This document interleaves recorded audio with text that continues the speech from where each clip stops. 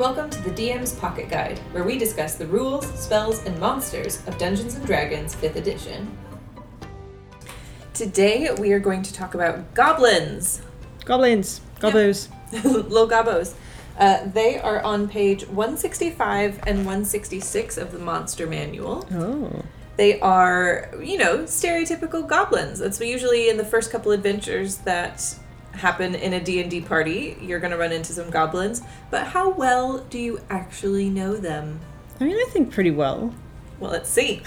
We're going to start with their stat block and then move into the story. So goblins are small humanoids that are neutral evil. Oh, just straight out evil. Yep. But neutral about it. Yeah, they're not particularly lawful or chaotic, just out for themselves. Middle of the road evil. Yeah. They have an armor class of 15 with only 7 hit points. Oh, it's squishy. Very squishy. And a speed of 30 feet, so pretty normal. Okay. As far as their individual ability stats go, they're strongest in dexterity, and everything else is pretty average or bad. Okay, so I can, if you're thinking of them as small little nimble creatures. Yes.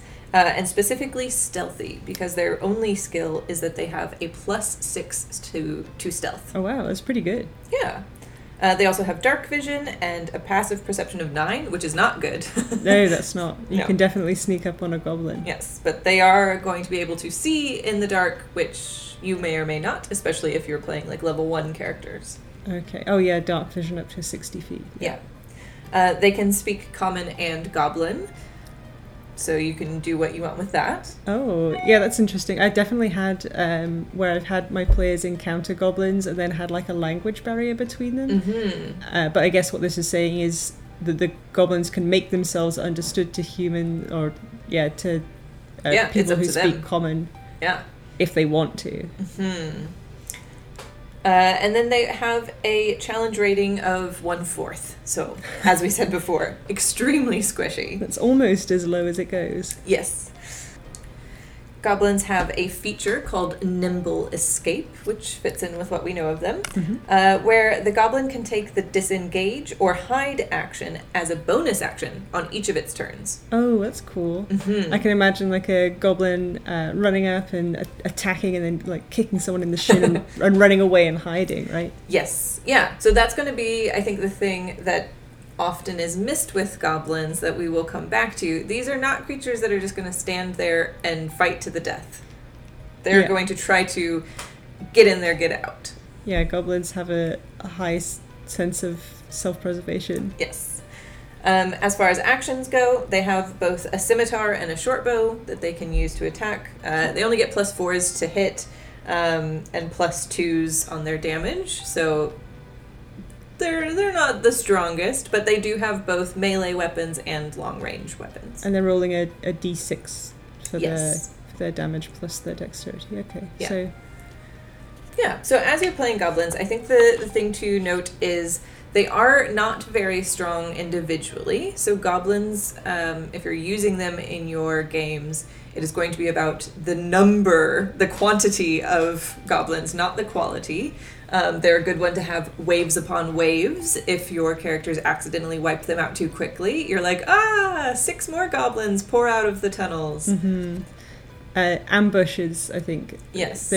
That works in the goblin favor if you think of like the sneakiness and their self-preservation. Yes. They're always going to make sure the odds are in their favor before they do something. Yeah, I think self-preservation is a good term to keep in mind with goblins.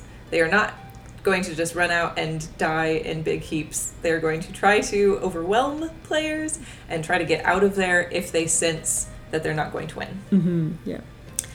So as far as the kind of lore around goblins goes, which is on 165 of the Monster Manual, goblins are described as small, black-hearted, selfish humanoids. They live in caves, abandoned mines, and despoiled dungeons. So that makes them ideal D&D characters. Mm-hmm. This also specifically mentions that they're individually weak, but they do gather in large groups, so that is where their power comes from. Mm-hmm. They have related beings like hobgoblins and bugbears that are their stronger cousins. These are the creatures that often end up as like the warlords or the chieftains of goblin tribes. Yeah, I've definitely seen a few adventures with that kind of dynamic setup already. And I do think that's a good way to go of, it's 5 goblins and 1 hobgoblin, or mixing things up a little bit. Yeah.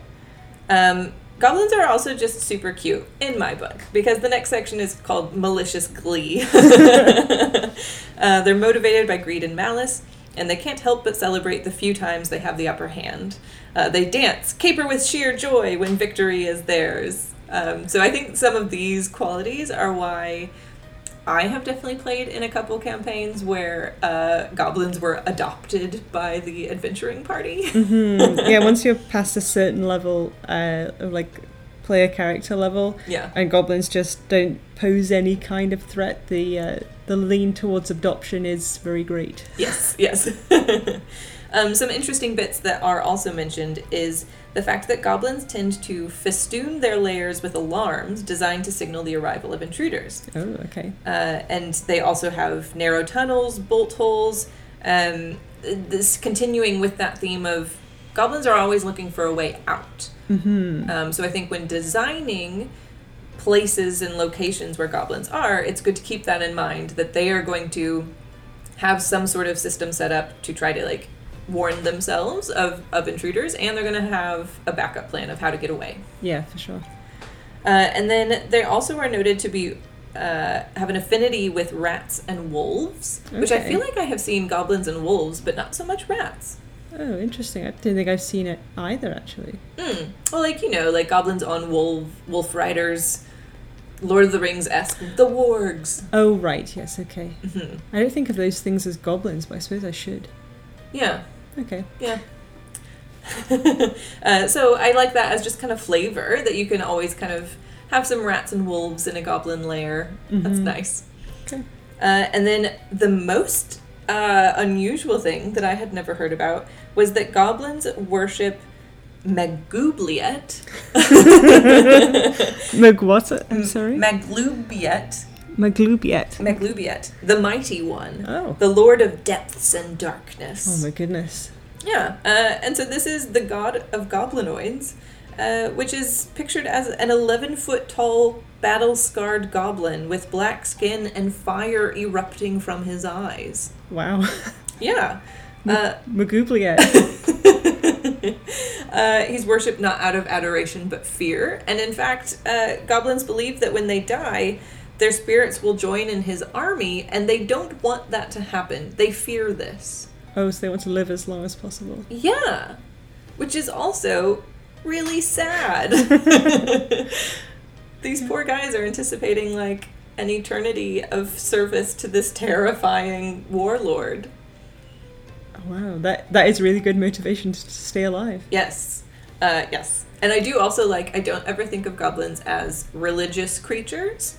So I think that is an interesting way to incorporate some of that in there. Like, I'm picturing players dressing up as Magoobliet and scaring the bejesus out of them. Oh man, if we found your next Halloween costume. Yes. Magoobliet. And that is Goblins on pages 165 and 166 of the Monster Manual. Thanks for listening. If you have something you'd like us to cover, email it to rawcatreads@gmail.com or find us on Twitter and Instagram @rawcatreads.